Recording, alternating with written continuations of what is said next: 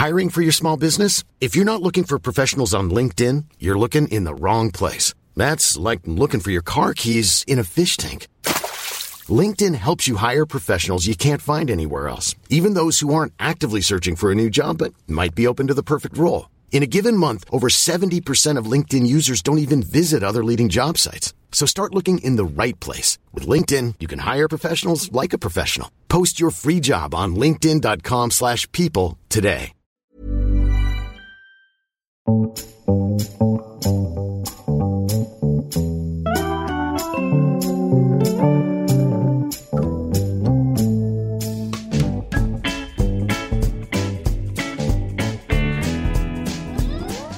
The High Low, the weekly current affairs and pop culture podcast, brought to you by Dolly Alderton and Pandora Sykes. And I have two juicy morsels of celebrity news for you. Coming in hot with the celebs. This is enormously unlike you. First and foremost, Brad Pitt and Leonardo DiCaprio are not only friends, because we speculated last week that they weren't, but they have been making ceramics together. According to The Sun, the actors have forged a budding I actually got it from something called artnet.com, which referenced London paper The Sun. The actors have forged a budding bromance over ceramics and sandwiches since the movie wrapped. Brad's got his own sculpting studio at his house, and Leo loves coming over to use it, a source recently told The Sun. They sometimes hang out with Brad's artist pals, but other times it's just the two of them. Leo brings sandwiches over from their favourite place, Fat Sal's, and they spend their boys' nights creating art until the early hours. That sounds like the shittest stag do of all time. This sounds like something from The Onion. I am pleased for you, though, because I know you were perturbed by my suggestion that they weren't brothers in arms. I am relieved about that. I don't know why. Two pretty blonde men. I just need to know that they're eating Reuben sandwiches and... Fat Sal's sounds good, though. I know. Where is that? New York? No, I think that's probably LA, isn't it? Yeah, they don't live in New York, do they? But what Fat Sal sounds, it's sort of pastrami, Emmental, CJ. It sounds very pastrami. Yeah, it's pastrami-y, I think. Anyway. If we could get the Sun subs to clarify that would be great. In turn, I have some celebrity news for you. J-Lo walked the Versace catwalk in Milan last week in that green slashed-to-the-navel dress that she first wore in 2000 at the Grammys. And fun factoid here, that dress was the reason that Google Images were invented. Oh my God, no way. So many people were Googling that dress that Google thought to add Google image search. Can you imagine being like, hi, I'm Dolly Alderton and I am the reason that Google image search was invented? It's not going to be on your tombstone, is it? No way. I also think there's a lot of responsibility that dress has to burden for such a kind of insubstantial dress. But you still feel as well the sort of reverberations of it with the worst sarongs I've ever seen. Every summer you see sarongs in that fabric. I haven't seen a sarong for years. Oh, I think it's the dress that launched 1,000 shitty sarongs. It's probably time for the sarong to come back, David Beckham. J-Lo's now 50. And she looks amazing. Exceptional on the runway. She was the epitome of the verb sachet, as she did 17 years ago when she first wore it. Do you know one thing that really ruined that cultural moment for me, which leads me on to my second piece of brilliant celebrity news, is I saw it online. Obviously, all my fashion friends were chomping at the bit to share their Instagram story of it with a video from the catwalk, and all you saw as she walked down that catwalk was people's smartphones just waving in front of her face. Yeah, it's kind of insane. I thought it was so depressing. I don't go to very many shows anymore, but I went to 3 last weekend, a London Fashion Week, and the woman next to me, to be fair, she did apologise at one point, she was filming, and it was like, I was just watching her phone. Like, I couldn't see anything. I just found it like... Yeah, I know, it's ridiculous. But also, how weird for J-Lo walking down the cat. I think this as well, when brides and grooms walk out of the church. How weird that they do that walk and all they will see is not the smiling faces of their loved ones. Is when you look at those pictures, you just see hundreds of people waving their fucking iPhones in their face. But anyway, so my other piece of celebrity news that I'm very excited about is that Madonna has banned fans from using their phones during her Madame X tour. Good for her. I really do think good for her. She kicked off her 92-date run at the Brooklyn Academy of Music on Tuesday, and while standing in line, ticket holders noticed signs explaining that mobiles had to be locked away in special cases and could only be opened in designated areas throughout the duration of the concert. If attendees were found using their phones while she was on the stage, their devices would reportedly be confiscated by stadium staff. Apparently, concert goers were informed about the ban via email prior to the show. I am so glad that she's done this, and it is my room 101 number one, I think, is going to a gig and everyone filming it. What the fuck are they going to do with those films? Those grainy, endless films of whole songs, as if they're going to just sit on the bus and watch them. The cynic in me, though, says it's a 92-date run. I don't think she wants it being spoilt extensively on social media for people that have booked tickets. No, do you think it's that? I think it's absolutely as much that as it is about her wanting people to enjoy the holistic experience of being at Madonna's show. Rihanna did it at her fashion show in New York a couple of weeks ago because Amazon are streaming her Savage for Fenty fashion show as a shoppable visual event, and she didn't want any spoilers via social. You can watch it on Amazon Prime now, Dolly. I know you'll be chomping at the bit. I can't think of anything I'd like to watch less, actually. Also this week, Mark Ronson made an extraordinary amount of headlines after coming out as sapiosexual on Good Morning Britain. What's a sapiosexual? It means you're attracted to intelligence first and beauty second. First of all, also, what was Mark Ronson doing on Good Morning Britain? Look, you always diss Good Morning Britain as if it's not a reputable news outlet. They have a lot of, sometimes even A-list, a lot of probably quite B-list, sometimes C-list, but, leading celebrity guests. I think that's insane. And basically, I think the fact that being attracted to someone's personality is now so radical, it needs a sort of syndrome name, really marks the end of the fucking world, I think. It made me laugh because A, his girlfriends and wives have hardly been dogs. B, it's not exactly unusual to be attracted to brains first, as you say. Certainly not newsworthy. But C, he only actually came out after they asked him what we thought. So if you read the headlines, it sounds like they even use the word bravely, and then you watch it, and he's asked what he thinks of the previous section on Good Morning Britain, which is about sapiosexuality, and he's asked if he would identify, and he says quite mildly, even lethargically, that yeah, he probably would. Okay, sorry, I take that back. No, but I also agree with you wouldn't know that though if you saw the headlines. I also agree with you. Do we really need a word for everything? And I don't say that to decry sexual identity or gender identity. It's so important that we have myriad ways of people being able to identify now. Obviously, sapiosexuality should not be conflated with other forms of gender and sexual identity. There are a few people who have criticised the language of him coming out as sapiosexual because obviously it sounds, it gives it a weight that perhaps this conversation does not deserve. But sapiosexual does seem almost like satire. Anyway, Phoebe Waller-Bridge scooped up 3 awards for Fleabag at the Emmys last night. Good for her. Very well deserved. She gave a really lovely... Sorry, that sounded so much like I was the headmaster giving out a prize giving. Good for her. Very well deserved. Sorry, Phoebe Waller-Bridge, for sounding so patronising if you listen to the audio, which I know you don't. She gave a very funny acceptance speech as well. It's just really wonderful that to know and reassuring that a dirty, pervy, angry... messed up woman can make it to the Emmys.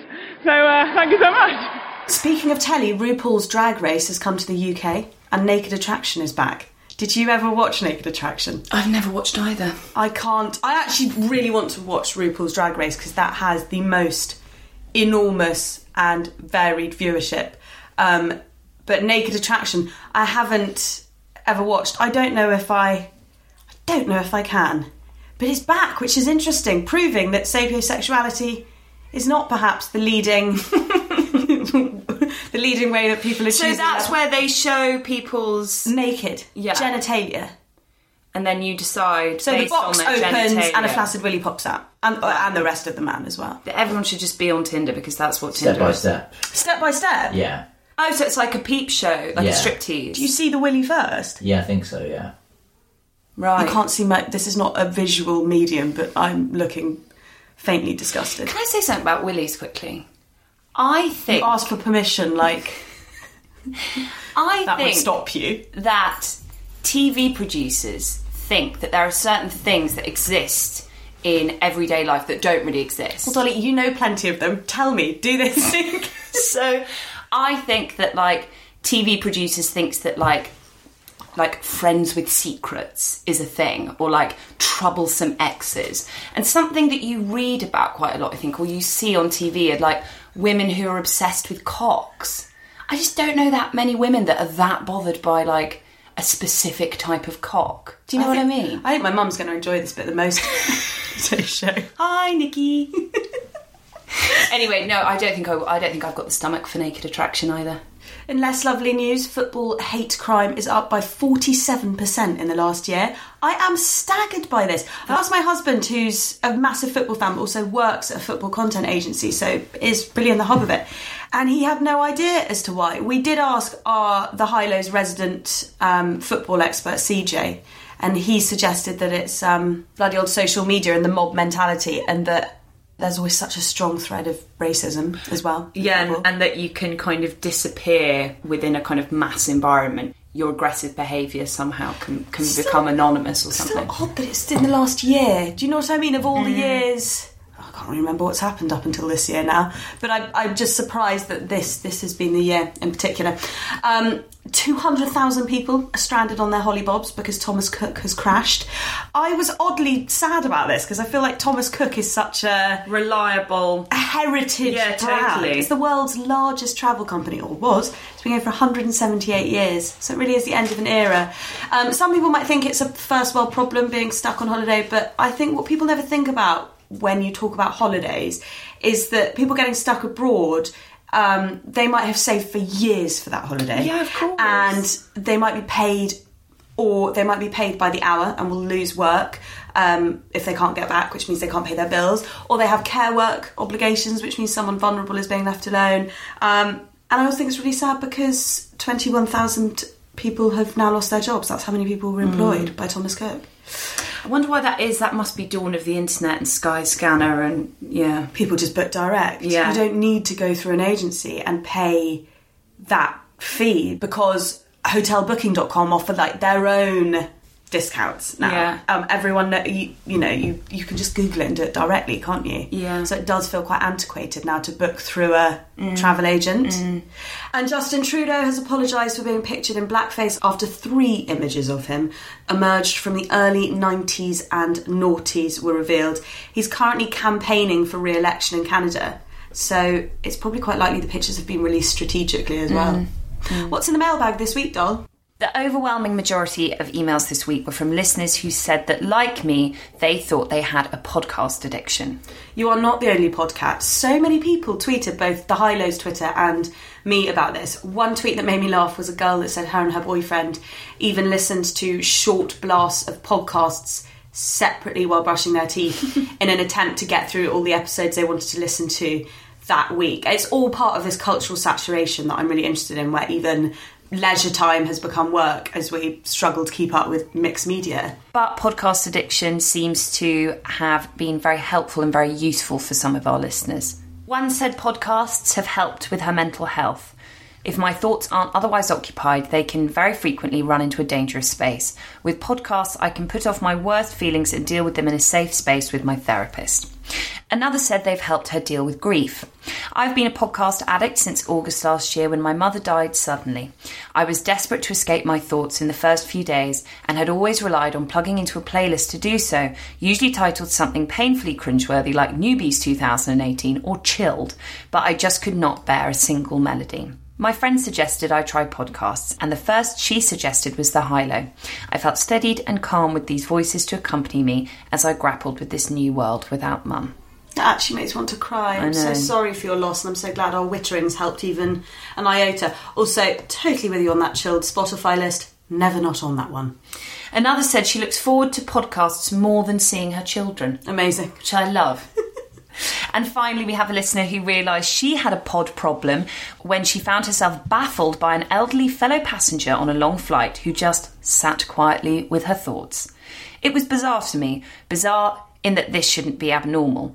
Post the experience, I decided my New Year's resolutions would be to try to spend more time with my thoughts and at the very least absorb one thing at a time, still an uphill battle but getting better. And someone asked about your bracelets, Pandora, our third podcast host. She wants to know who jangles. It's me. I'm so sorry, that's not the first missive we've had about them.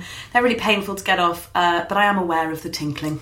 What have you been reading, watching, listening to this week, Panda? I've been really enjoying a slightly unusual format of show called State of the Union, which is on BBC iPlayer, and it's 10 episodes of 10-minute long drama written by Nick Hornby, directed by Stephen Frears, starring Chris O'Dowd and Rosamund Pike. So, cool! Star-studded. And they play Tom and Louise, who are a couple who have been married for 15 years and are now in the midst of marital disharmony because Louise has had an affair. Of course, that's not the only reason that they're in this situation. And those 10-minute episodes are filmed exclusively in the pub, her with her white wine, him with his pint, before they go to the marriage counsellor. Right. So the idea, I suppose, is that they do their sort of best counselling, not in there. And that's all the show is? That's all the show is. God, what confident writing. 10 episodes of that. I slightly feel like it might have worked better as a podcast. Really? I'd have loved it as a podcast or a radio play. Just because in that, I'm trying to think of that, there was a film where, was it called like The Dinner Party, where there were 4 famous actors and it was all around one dinner party and they had met through their children. Oh, I can't think what it is.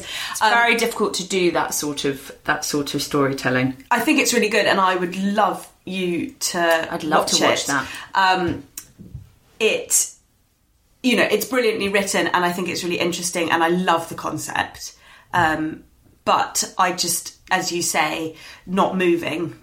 I mean, you see them come in and then you see them leave the pub and that's where the episode ends.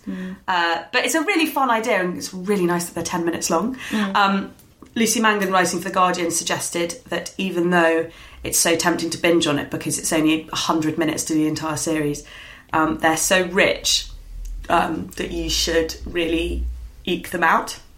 I also love that concept because every couple that I know who has done couples therapy or couples counselling has said it's actually not the advice and the guidance that you get in the room that is the most helpful and healing.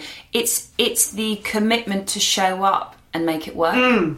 That's the most important part of it, is that you're both there committed to making a change together. I've also been really enjoying Sally Hughes's podcast, which is called The Beauty Podcast with Sally Hughes. Now, this may surprise you, Dolly, because I am so disinterested in beauty, know nothing about beauty, probably still using the same mascara from like 6 years ago. I've never been remotely interested in beauty. But see, I love beauty. Yeah, you do. I've watched Sally Hughes's videos over and over again. I love them. My sister's obsessed with beauty videos. She watched a lot of Caroline Hirons. Yeah, I have to say, Sally Hughes, I've been watching for years. I think she is the best beauty journalist, particularly her video content. Well, that I really enjoy some beauty writers. As I said, not because I'm interested in beauty, because I'm really not, and I don't actually make many purchases when I read about them.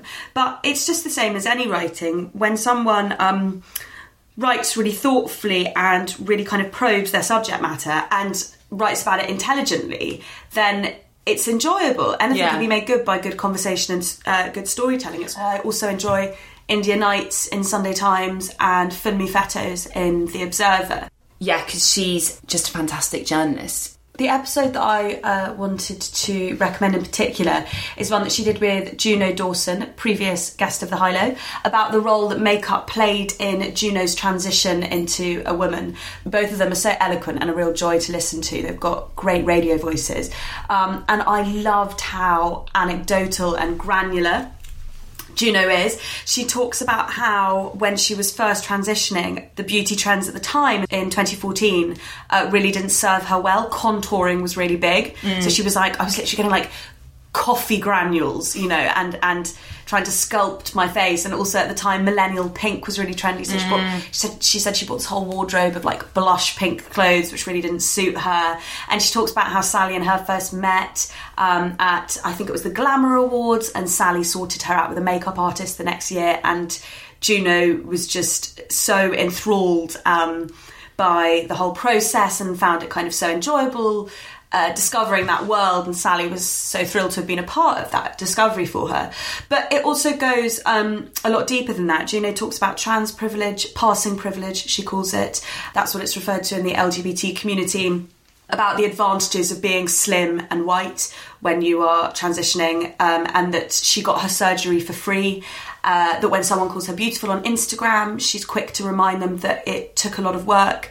And to be clear, she isn't saying that every trans woman has or wants to have facial feminisation surgery. It was a choice that she took and that she's really happy with.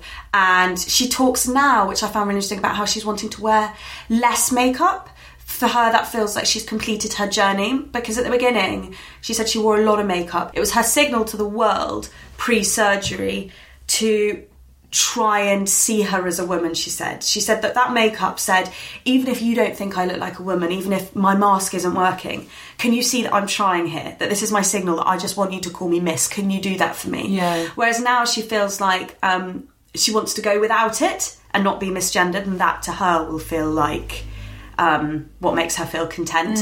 I did have that opportunity, and not all trans people do. And there is a bit of a chasm, unfortunately, between trans people who can afford access, because none of this was on the NHS, it was all private, and unfortunately people who can't access that. And there is a bit of a divide. And we also know that trans people might struggle to find employment. Yes. Because just the horror of, I was again, a different kind of privilege, was working in the liberal, lovely arts, where nobody bat an eyelid. In fact, I was welcomed to meetings and creative things. So, I never had to work on a counter in a supermarket as a trans woman, which I think would be really, really challenging. And I don't know if I would have had the confidence or strength to do that. And so it is important to me that I am really honest that, if, I get these people all down my Instagram saying, oh my God, you're so beautiful, you're so beautiful. Yeah. Yeah, it didn't come for free. Yeah. And it is not a filter. It's a great episode, and it's a really interesting podcast, full stop, especially if you are interested in beauty, because there's a lot of technical stuff too. Have you read anything good this week? I am reading Talking to Strangers by Malcolm Gladwell, which is the new book by the American thinker, and imagine being described as a thinker. The American thinker and New York, and I don't even say that sarcastically, like, he's an American thinker. Actually, he's not. He's a Canadian thinker. Oh my God, I'm so sorry to my Canadian listeners, in particular my friend Monica. I'm your Canadian listener. You're my Canadian co-host, who I'm shortly going to a therapy session with. Malcolm Gladwell is revered for his theories that he comes up with about his kind of part literary criticism, part pop culture, and basically his theories about the way we live our lives. Talking to Strangers is about the truth default, he calls it, which is basically that humans, even when presented with vast amounts of evidence to the contrary, will always believe that someone's telling the truth first. And that's a great thing overall, because society could not run on suspicion. Yes. That it's also been the cause for some epically terrible stuff in history, like Neville Chamberlain meeting Hitler and thinking he was a really nice man and believing that everything he said was true. And then, of course, he declared war. Talking to Strangers is no blink, which is his really famous one from, I think it was 2005, which is riveting. Anyone who hasn't read it, I really recommend it. They're so easy to read, his books as well. It's about how we make up our mind in the first 2 seconds, natural intuition that he calls thin slicing, but we often persuade ourselves out of this natural intuition. So you have that moment where you think something, but then your kind of rational thought process comes in and you often rationalise yourself out of it. And he uses this example of these Greek statues that in the first 2 seconds that every art historian saw them, or museum curator or anyone, they thought those are fake. But then they rationalise out of it. So much money had been paid for them, people had been so excited by them, but they were fake. And he uses lots of anecdotes and stories like that with his theories. Another really good one is The Tipping Point, which is about how brand whispering can alter how consumers think of that brand's products. And that's from way back in 2000, I think, but it really altered the way people talked about brand marketing. He's really good at pattern recognition, basically, and at naming theories and concepts. And I have to say, I find it really boring when he's mauled by critics for being faux intellectual. I wish someone would call me faux intellectual. Just so that you could get the intellectual in, rather than just faux.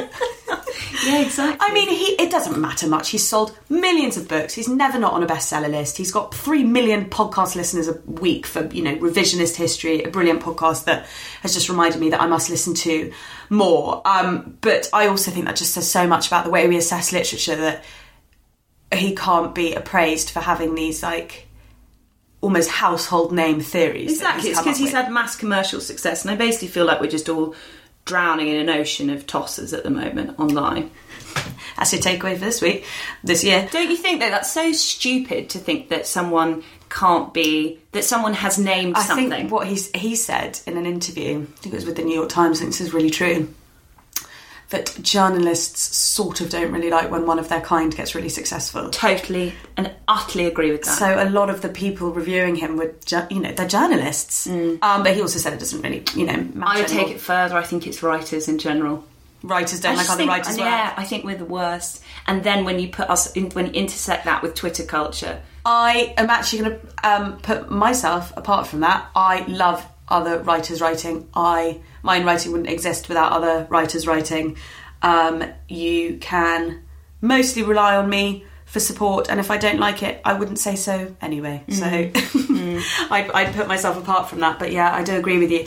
He tracks through lots of, with the Talking to Strangers, he tracks through lots of recent kind of news stories and cases, some more persuasive than others.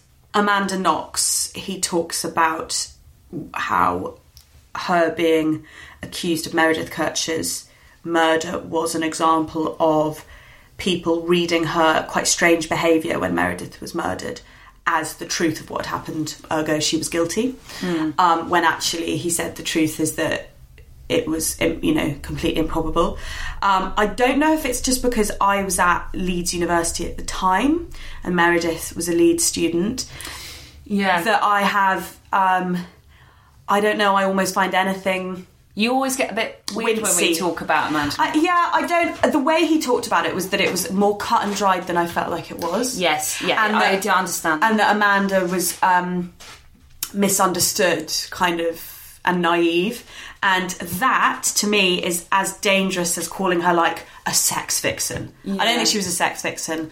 I don't think she was an ingenue. I think it's more complicated than that. And it felt like there was some oversimplification there that I wasn't really comfortable with. Yeah. I'd also say he does it a little bit with Brock Turner as well, which is a pertinent time for this book to come out because Chanel Miller's book is coming out soon, as you discussed last week. He talks about the truth-warping effect of alcohol. And one quite cross-Guardian commentator, Stephen Poole, said he sort of made it sound like the only reason that the Brock Turner Chanel Miller sexual assault case happened is because of alcohol. I don't think he does do that. And I think this is the problem. And I admire him for not shying away from taking really overwritten, over-dialogued news stories and applying them to, something completely different.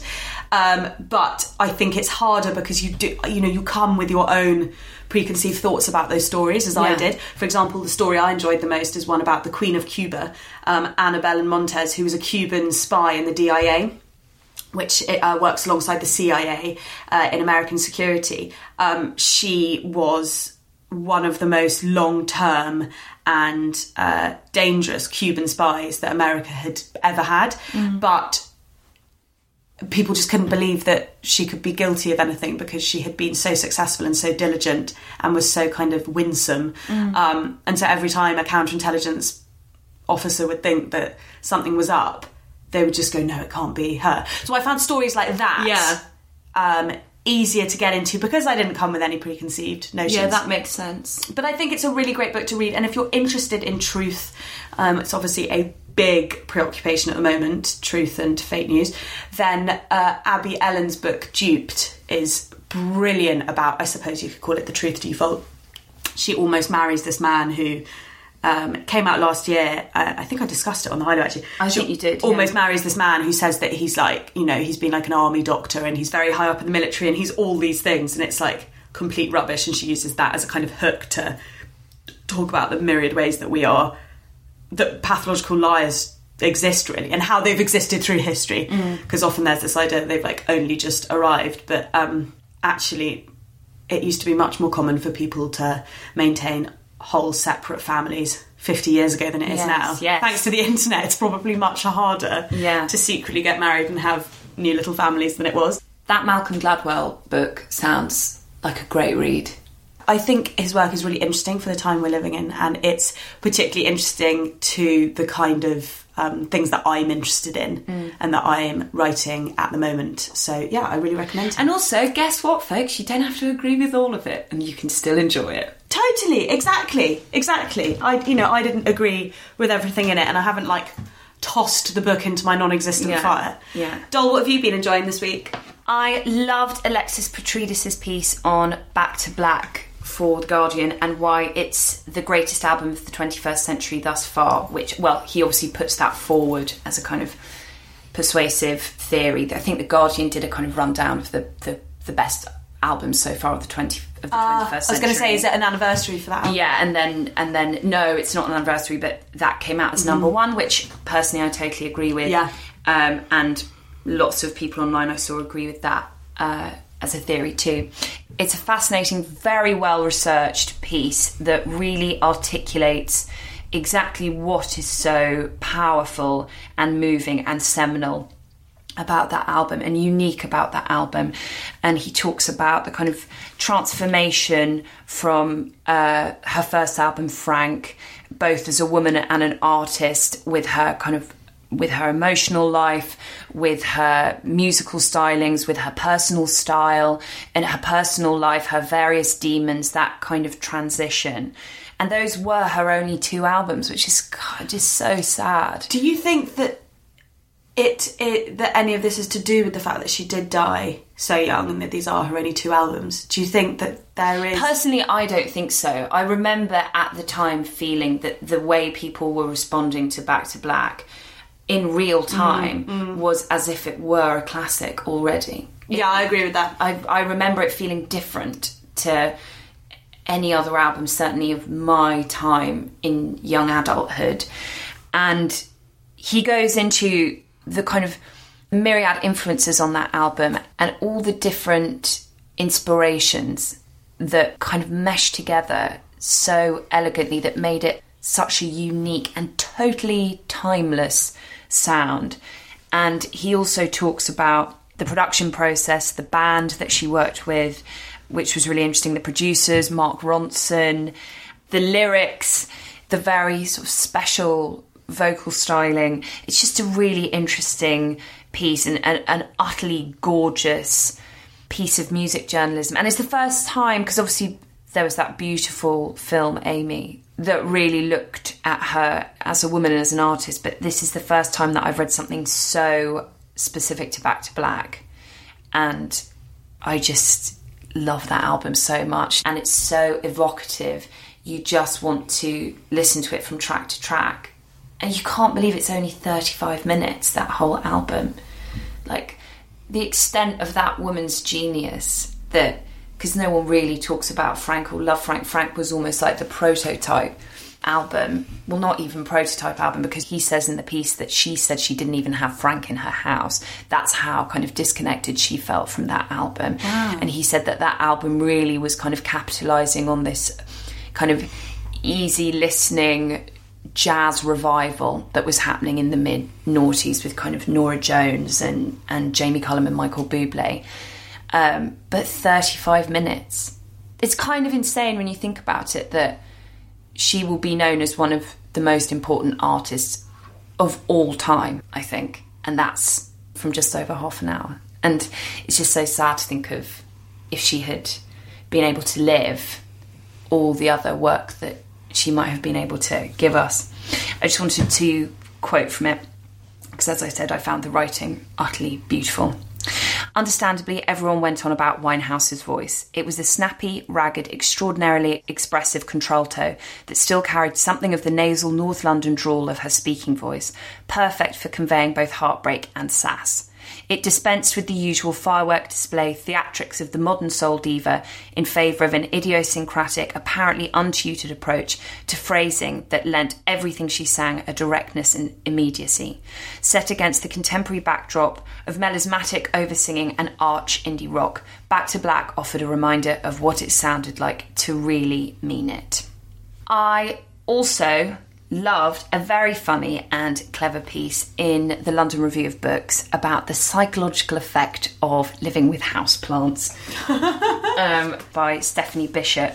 And it's just such a neat, perfect look at what we project onto our plants. Because I think there really is this kind of trend for plant maintenance now in the home that's felt like it's kind of come about in the last half decade. But there's also a theory as well on it that that the existence of plants in your living and working space make you happier. Because there's a co-work space that, off the top of my head, I can't remember. I don't think it's a WeWork in East London, which is all of them are made of glass, all the offices. I've been there. Yeah. And there's a masses of plants everywhere. So part of your fee that you pay per month is for someone to maintain all these plants. Oh, I see. It's kind of it's like part of that new tech culture.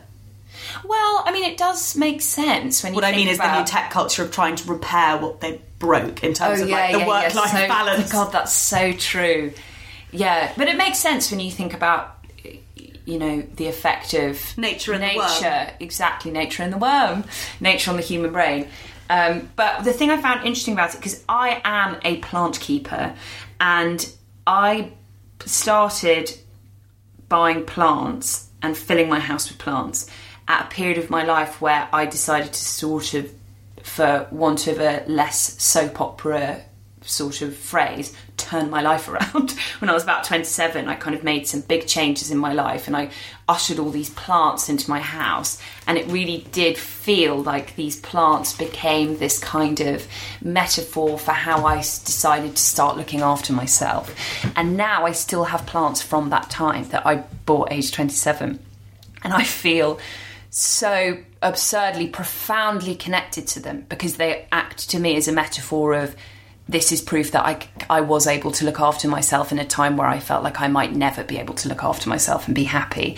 And I've never read someone kind of articulate that sort of, let's face it, neuroses and madness like Stephanie Bishop has done in this piece. I wanted to read a bit from it. The thoughts I direct to the plant are the same thoughts I direct to myself, which are the thoughts I realised that my mother directed to me. You don't need to eat yet. You can't possibly still be thirsty. How can you be tired already? Surely you can do better than that. Both my husband and I humanise our houseplants. We anthropomorphise them. And because of this, I look at the living plant and think it should make its livingness go a little further, stretch it out, test it, live harder on less, strive to be upright. And each time I do this, I feel myself dehumanised little by little more. I would like not to be this kind of person, this person who refuses to give water when water is so clearly needed. But it runs in the family, this failure to keep houseplants alive. My mother cannot do it either, and now I wonder how her mother spoke to her, which might have been the same, but could have been different, or perhaps it was just split somehow, because I remember my grandmother tending a patio of brilliantly flowering impatiens, red and orange and hot pink, and on her coffee table there was always a vase of deeply perfumed roses that she had grown herself. Perhaps she told her daughter, my mother, to hurry on now and not bother her, and sort her livingness out on her own, because she had houseplants to water. I just think what a clever piece to kind of thread that Freudian analysis through something that's so domestic and everyday. Also, I will not mention, Pandora, the fact that you had a fig tree that I was very worried about every time I came round. I was like, plant social services. The only reason it is now as healthy as it is because someone else took it upon themselves to save it. That's the only reason it's green again. Yeah, I have the opposite problem to you. I definitely don't outsource my emotional health to my plants. Probably the most millennial phrase we've ever said on Highness. Finally, I have the most beautiful piece of writing to share with you that took my breath away from something called the Red Hand Files, which is a subscriber newsletter from the musician Nick Cave. in which his fans, I think he set it up last year, a couple of years ago, and it's a subscriber email list where fans can ask him a question and he responds directly to them in a published letter that lands in your inbox. I mentioned it on the High Low last year. Some of you may remember when he wrote a beautiful letter in response to a fan who was grieving from the loss of someone they loved. I remember. It was about his son Arthur, who died when he was a teenager, and about the role of grief and love, and it went viral just as a beautiful piece of writing. And actually, I've been asked a lot recently about writing to recommend when someone is grieving, and loads of suggestions were given to me that I then doled out, and I forgot to add this one. So the Red Hand Files letter from Nick Cave, it will have been 2018, about grief. He only does one a month, so it shouldn't be too hard to find. Anyway, Dol, which one did you love? So the one that I loved, it's the most recent one, and it's such an intimate, wonderful and precious part of the internet, I think. And the most recent question is one that I've asked so many times in my life, and one that people I love have often asked me, and I've not known how to respond. I don't want to say any more about it because I feel like I can't analyse it or describe it or do it any justice. So I would just like to read it in full because I think our listeners will love it, and you, Pandora, will love it as much as I did. How long will I be alone? Dear Lily, I am sorry I have taken so long to answer this question. You sent it to the Red Hand Files almost 9 months ago, and I have carried it with me all this time, wanting to answer, but never quite knowing how. I think this little question has stayed with me, not just because of the lovely beat of pathos in it, but also because of its extraordinary existential reach. It seemed that it spoke to all of us, yet it felt simply beyond me to answer. Alone and loneliness are two very different things, of course. I spend much of my time alone. I always have. I've learnt that being alone, as bereft as it perhaps feels to some, is busy with meaning and disclosure. For me, it's an essential place that intensifies the essence of oneself in all its rampant need. It is the site of demons and sudden angels and raw truths, a quiet, haunted place and a place of unforeseen understandings, a place of unmasking and unveiling. It can be industrious or melancholic or frightening, sometimes all at the same time, yet within it there is a feeling of a latent promise that holds great power, like Jesus praying alone in the garden or Mary Magdalene alone at the mouth of Christ's tomb. Aloneness holds moments that tremble on the brink of revelation and great change. And then there is loneliness, which is aloneness without choice, an enforced condition that yearns for recognition, to be seen and to be heard. This brave and unguarded admission appears to be the aching heart of your question. As I sat on the plane travelling to Reykjavik for the last show of my In Conversation tour, I felt suddenly that there was something I could say to you. Having spent much time travelling on this tour alone, it struck me that your question didn't have to be answered, but simply acknowledged, that to reach out to you as you reached out to me could in itself be the answer and perhaps a remedy. To say to you, you are not alone, we are here, and that we, a multitude, are thinking of you. Love, Nick. I think that's so true. I think the difference between being alone and being lonely is really key and often misunderstood. And also just how important it can be sometimes for someone to just say, I see your sense of loneliness and you are not alone because I see it. And for someone to say, I don't have an answer. That, I think, is also really powerful.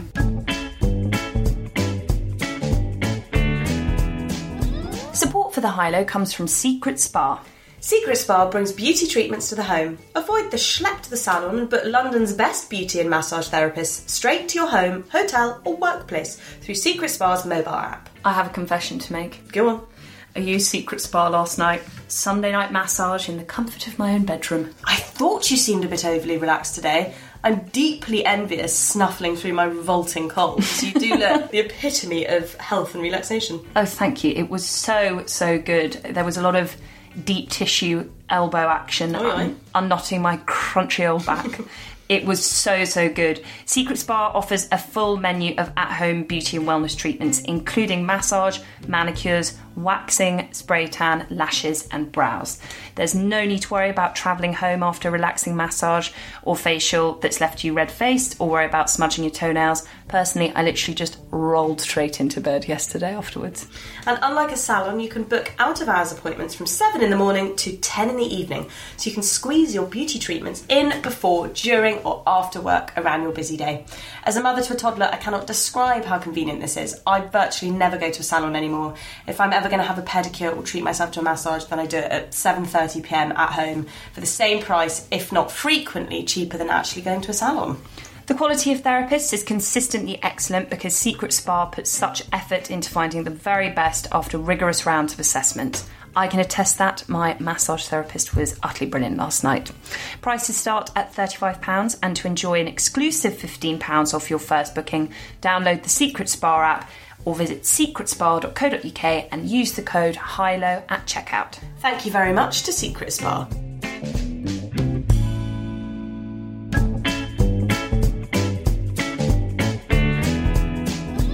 Debrett, the Etiquette Authority, has teamed up with Facebook to create a guide to digital messaging that includes advice for navigating ghosting, oversharing and group chats. I'm obsessed with this story. Debrett, for anyone that doesn't know, is a really fusty 250-year-old institution which compiles a £450 book per year called Peerage and Baronetage. Oh my god, I'd never even heard of it. The fact that Debrett's this oldie-woldy British company, which you sort of can't believe is still going, let alone making a profit, has teamed up with hoodie-wearing, Silicon Valley-shaping Facebook is hilarious. I can't decide who hoodwinked who. That was like a weird, drunken decision at a networking dinner, surely. It's the only thing that comes out of networking. That both parties couldn't back out of. The guide was created using research conducted by a messenger from Facebook, which found that 69% of people think that rules of etiquette should be applied to digital conversations. A statement from inside the guide explains that it is intended to help navigate the etiquette of messaging with the timeless values of courtesy and consideration, whether chatting with friends, family, co-workers or love interests. An example of some of the guide's tips are: on a group chat, sending several messages at a time looks domineering and can be confusing for other members playing catch-up on the conversation. If someone leaves their phone unattended for a few minutes only to return to 27 new messages, it's hard to resist checking what all the excitement is about. Couldn't agree more. Send one bulk message, please. And here's one I wish everyone would abide by. Unless a message is urgent, wait at least a day before chasing someone for a reply. Bugging someone for a response after only a few hours is inconsiderate and puts the other person on the defensive. I couldn't agree more with that. It's dull having to chase someone when you need an answer, but so rarely is that chasing actually to do with urgent, and certainly not within 24 hours unless someone's losing a leg. I really like this idea in theory. I think it's very strange that it's fallen on the shoulders of Debrett as a job, as it feels like quite an incongruous organisation to be sorting out the breakdown of communication online. But I've basically spent the last year in cycles of feeling sort of fine about being online and communicating online, and then having bouts where I really properly do consider removing myself completely from it. And most people I know in the last year have been in the same place. Whilst I do find it funny that Facebook had to go to Debrett's for this, I do think digital etiquette is a really valuable conversation. There's actually a lot to be found on it as well. I really like Victoria Turk's book, Digital Etiquette, and she has a column every week in Grazia too, which I really enjoy. I think it's quite strange that we assume that a brand new mode of conversation that humankind's never used before, and that probably really challenges us cognitively and psychologically in ways we haven't been before. Yes. We're just expected to be native adopters. Yes, yes, I think that's true. I think it should be taught in schools. A really pertinent example that I often think of is the NSPCC's Internet Matters campaign, where you have a young boy going hesitantly, "Sticks and stones may break my bones, but words will never hurt me," and it sort of peters out because obviously it's just not true, not with the advent of written communication via the internet. Not everyone is on board with the guide. Gwendolyn Smith wrote a piece for iNews titled "Only a Sociopath Would Need Debrett's Guide to Digital Etiquette," in which she said, aside from its head-clutching obviousness, the guide is also a missed opportunity. In focusing on rudimentary lessons, no ghosting or ignoring someone's messages, check for typos, because it overlooks the aspects of online interaction we actually need advice on. She then specifically refers to the Hindu WhatsApp group, which I'm sure we're all very familiar with if we're over the age of 27, and that kind of passive-aggressive function on Gmail that's suddenly popped up that reminds you to follow up with someone when you haven't replied to them for 3 days. I don't have that. That's because you bloody follow up so quickly. No, I've definitely got emails older than 3 days. It's a little orange thing that comes up. Because I don't actually. I now reply to non-urgent emails once a week. Maybe I've deactivated it. Lucky me. I need to do that. It's like a little orange letters that come up that kind of nudges you. No nudgies. I think I agree with her.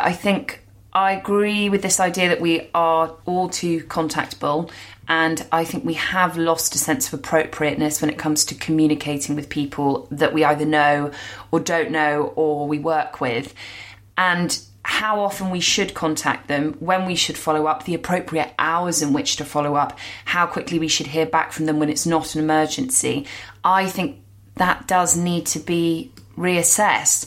I remember growing up at home with a landline that there were very specific rules from my mum and dad about the landline, about when you call, how often you call, how long you allow it to ring out. You don't call before 10 a.m, you don't ever call after 10 p.m. And I feel like the spirit of the landline rules need to be installed into digital culture. I'm going to remind you of that when you send me a message at midnight going, "Hey Pandy, bit drunky, thought I'd send you this," which you do about once a week. You know I have a landline. I know, I love do you not have a landline? Do you have my number? No. You should. All the important people in my life have it. I had to get one installed because my love of airplaning was making my family panic that I'd expired every time they couldn't get hold of me for a day. I think you are, other than my mum and dad, the only person I know with a landline. To be fair, I can't go rogue in the uncontactable wilderness so much anymore now that I have a child. It's unfortunately irresponsible in case anything happens to little Toad. Someone needs to be able to get hold of me. But I think that sounds like a really good piece, but I think she's wrong that ghosting feels too rudimentary to include. I think you might agree with me there. Going one step further than Gwendolyn Smith, and I know this is a very basic and obvious thing to say, and we've all been saying it for a decade, but I still think the place that needs most urgent assessment in terms of guides on how we behave online is interacting with strangers, specifically on Twitter. I don't think it's getting any better. I actually think it's getting worse. And so many people I know who annoyingly are so great on Twitter are slowly in the process of just quietly exiting Twitter now, because it just feels like there's a rapidly diminishing lack of politeness, sense of humour, kindness, patience, understanding and grace between strangers online. And I thought that we'd reached the nadir, but I just recently think it's actually getting worse. I think it fits into a larger point about commentary, that we feel like now, just because we can comment on everything, that we should, and because the internet means that there's very little accountability, even sending a message rather than saying something to someone's face, it obviously encourages that sense of disconnection where you can be a lot more knee-jerk, a lot harsher and a lot less thoughtful. And actually, I think what's really important to remember is having the ability to do something and having the right to do something are two very different things, and not to go too hard into the adage, if you haven't got anything nice to say, but also sort of, yes. I got a tweet this week that was so ridiculous in how unfair and how uncalled for it was.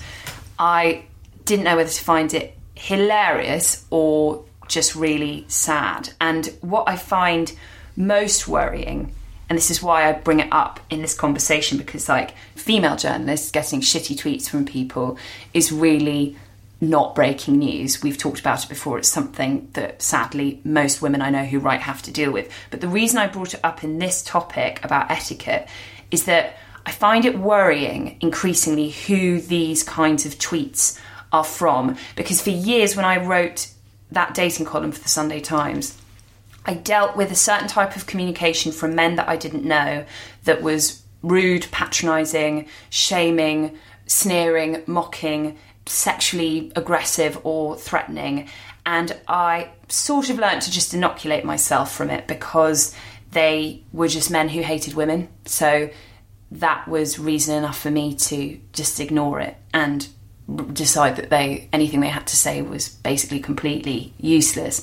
But what I find so confusing about the way we communicate online now is that the people who actively position themselves as the good guys, the people who actually probably are the good guys, who want to make a change in the world, like a good change in the world, I've noticed every day how much those people have started using the language and the tactics online of the bullies that they claim to hate. Did you see Josh Glancy's column this week in the Sunday Times magazine? So there's a politician, I'm not as familiar with American politics as he is, so I can't remember the name, but there's a politician in the US who is on the left, and she was caught on, mic'd up saying, I can't believe this, but the people on the far right are so much nicer to me than the left. Yeah. And he was like, can we look at this? Can we look at the fact that the supposedly really empathetic people are, being...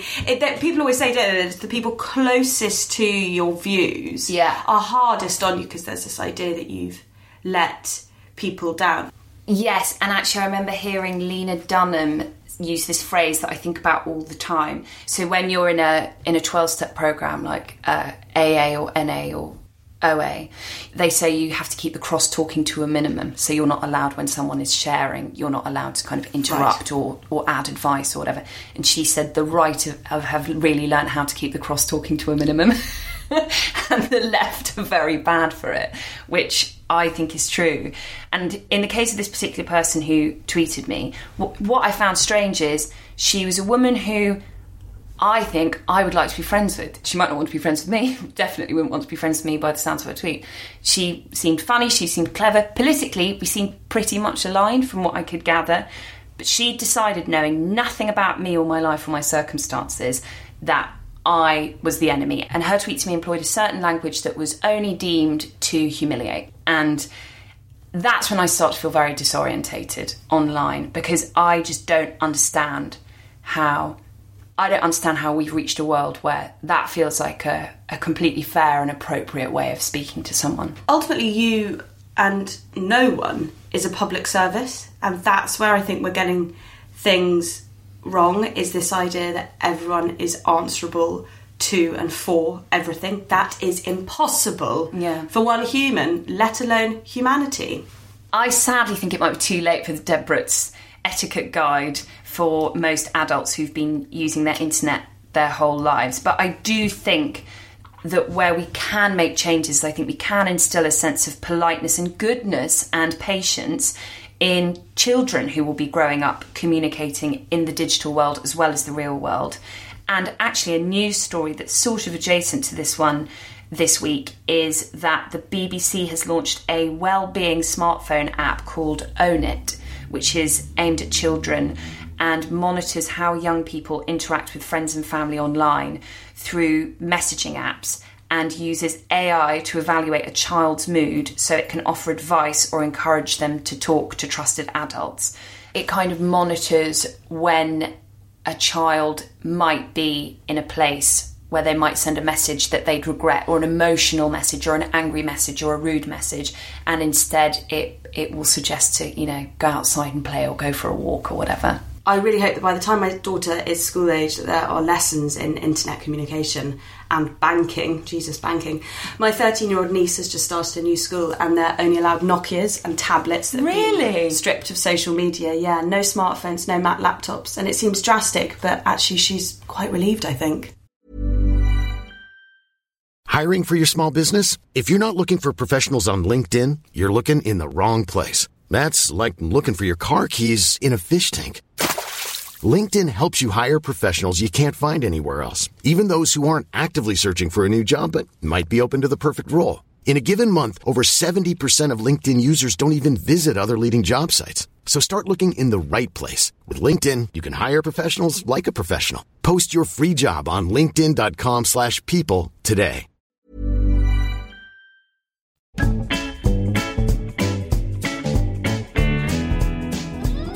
According to a new study, men spend more time than women admiring themselves in the mirror. Da da da! The YouGov survey of more than 2,000 adults found that 1% of women described themselves as beautiful and 2% as good-looking, whereas 9% of men regarded themselves as handsome and 7% as good-looking. I feel like women have more reason to look in the mirror, more hair to fall all over the shop, more makeup to smudge. So I'm quite surprised by that, because men look the same all the time.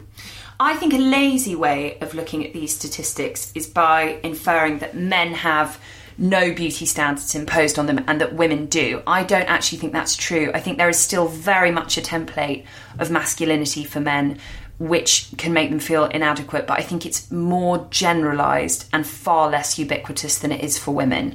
And you can see that in the stats. Only 3% of women would call themselves beautiful or good-looking, which is very low, but only 16% of men would call themselves handsome and good-looking, which I think is still very low. So I wonder actually if this is country specific and indicative of a kind of national sensibility, which is it's not very polite or becoming to dwell on your looks too much, and it certainly isn't the done thing to admire your own physical appearance out loud. I think there's less of a self-esteem gender gap than is talked about culturally. So I agree with you. I don't think it's that men have nothing to worry about. What I would say is that they're aesthetically less of a shifting plate. Yes, like definitely. I can only speak of myself here, but you know that feeling when you've sort of melted off yourself. Whereas men in general, I'm not saying all, wear less makeup, have less product, don't have as long hair. So there is less malleability and movability throughout the day. According to the new research, women are more likely to describe themselves as insecure and having low self-esteem than their male counterparts. 1 in every 5 women says that she is insecure, compared with 16% of men. Psychologists believe that the research reflects the fact that women tend to be conditioned from a young age to be less confident than men. I also think that that's pretty low across the board, but I have always thought that confidence is a more easily accessible commodity for men in this society than women, only because traditionally speaking there are so many components of potential attractiveness for a man to draw on. So wit, intelligence, charm, power and wealth are all examples of ways that your attractiveness is valued in a man, which I don't think there is so much in women. I'm speaking in very broad traditional terms here, and I know this won't be right case by case, but I've just never been able to get my head around the fact that I know women who would describe someone as funny as Stuart Lee as their dream man, but I've never heard anyone call Sarah Millican or Victoria Wood their dream woman. And the same, I think, goes for kind of money and status. Linda Papadopoulos, anytime you hear the words new research, Linda Papadopoulos has to crop up. Obsessed with her, like most journalists are. She's brilliant. She said on the new research, when we do eye tracking in the mirror, we see that women cut up their bodies, looking in sections at their eyes, hair and legs. Men tend to instead look less closely and focus on the whole, which can be more forgiving. Also, the female form is used much more heavily in advertising, so women have lots more opportunity to compare their lips, legs and breasts with idealised images. This I really do agree with, and I think that has been exacerbated in more recent times by porn culture, with female bodies being seen through a very specific, very forensic male lens. But that kind of specificity and prescriptiveness around female form is almost ancient in its longevity. Betty Grable's legs were famously insured for £1 million, which is, you know, just a classic example of that kind of fetishization of a woman's body part. And I think that women are still really working against this idea that physical form, in Betty Grable's case, is her income and living, but also for the service of men and reproduction, and that it's the most important thing that we have to offer. And I think that that will take a really, really long time to dismantle and obliterate. And it's no wonder that it makes women feel, well, most women that I know feel like their physical form is somehow not up to scratch. There were some positive findings, though. As women get older, their happiness levels increase with age. I did ask my mum about this, and she said, which I think is probably more true sometimes in some of this research, that there are happy moments at every stage. Despite their sometimes low opinion of themselves, women are on average happier than men overall. I do think that's one of the perverse perks of ageing as a woman. From what I've seen as women get older and those kind of societal demands for aesthetic perfection fall away, and instead they're just made to feel invisible at every turn. I think a lot of women use that as an opportunity to just start caring less. Which reminds me of that poem, "When I am older I shall wear purple." I know, I love that poem. For men, I think it's the perils of dealing with your insignificance as a retired man versus an older woman who society has perhaps always reminded of her own insignificance. What a nice cheery note to end on. Thank you very much for listening to The High Low. You can rate, review on iTunes. You can email us thehighlowshow@gmail.com or tweet us at The High Low Show. Bye-bye. Bye.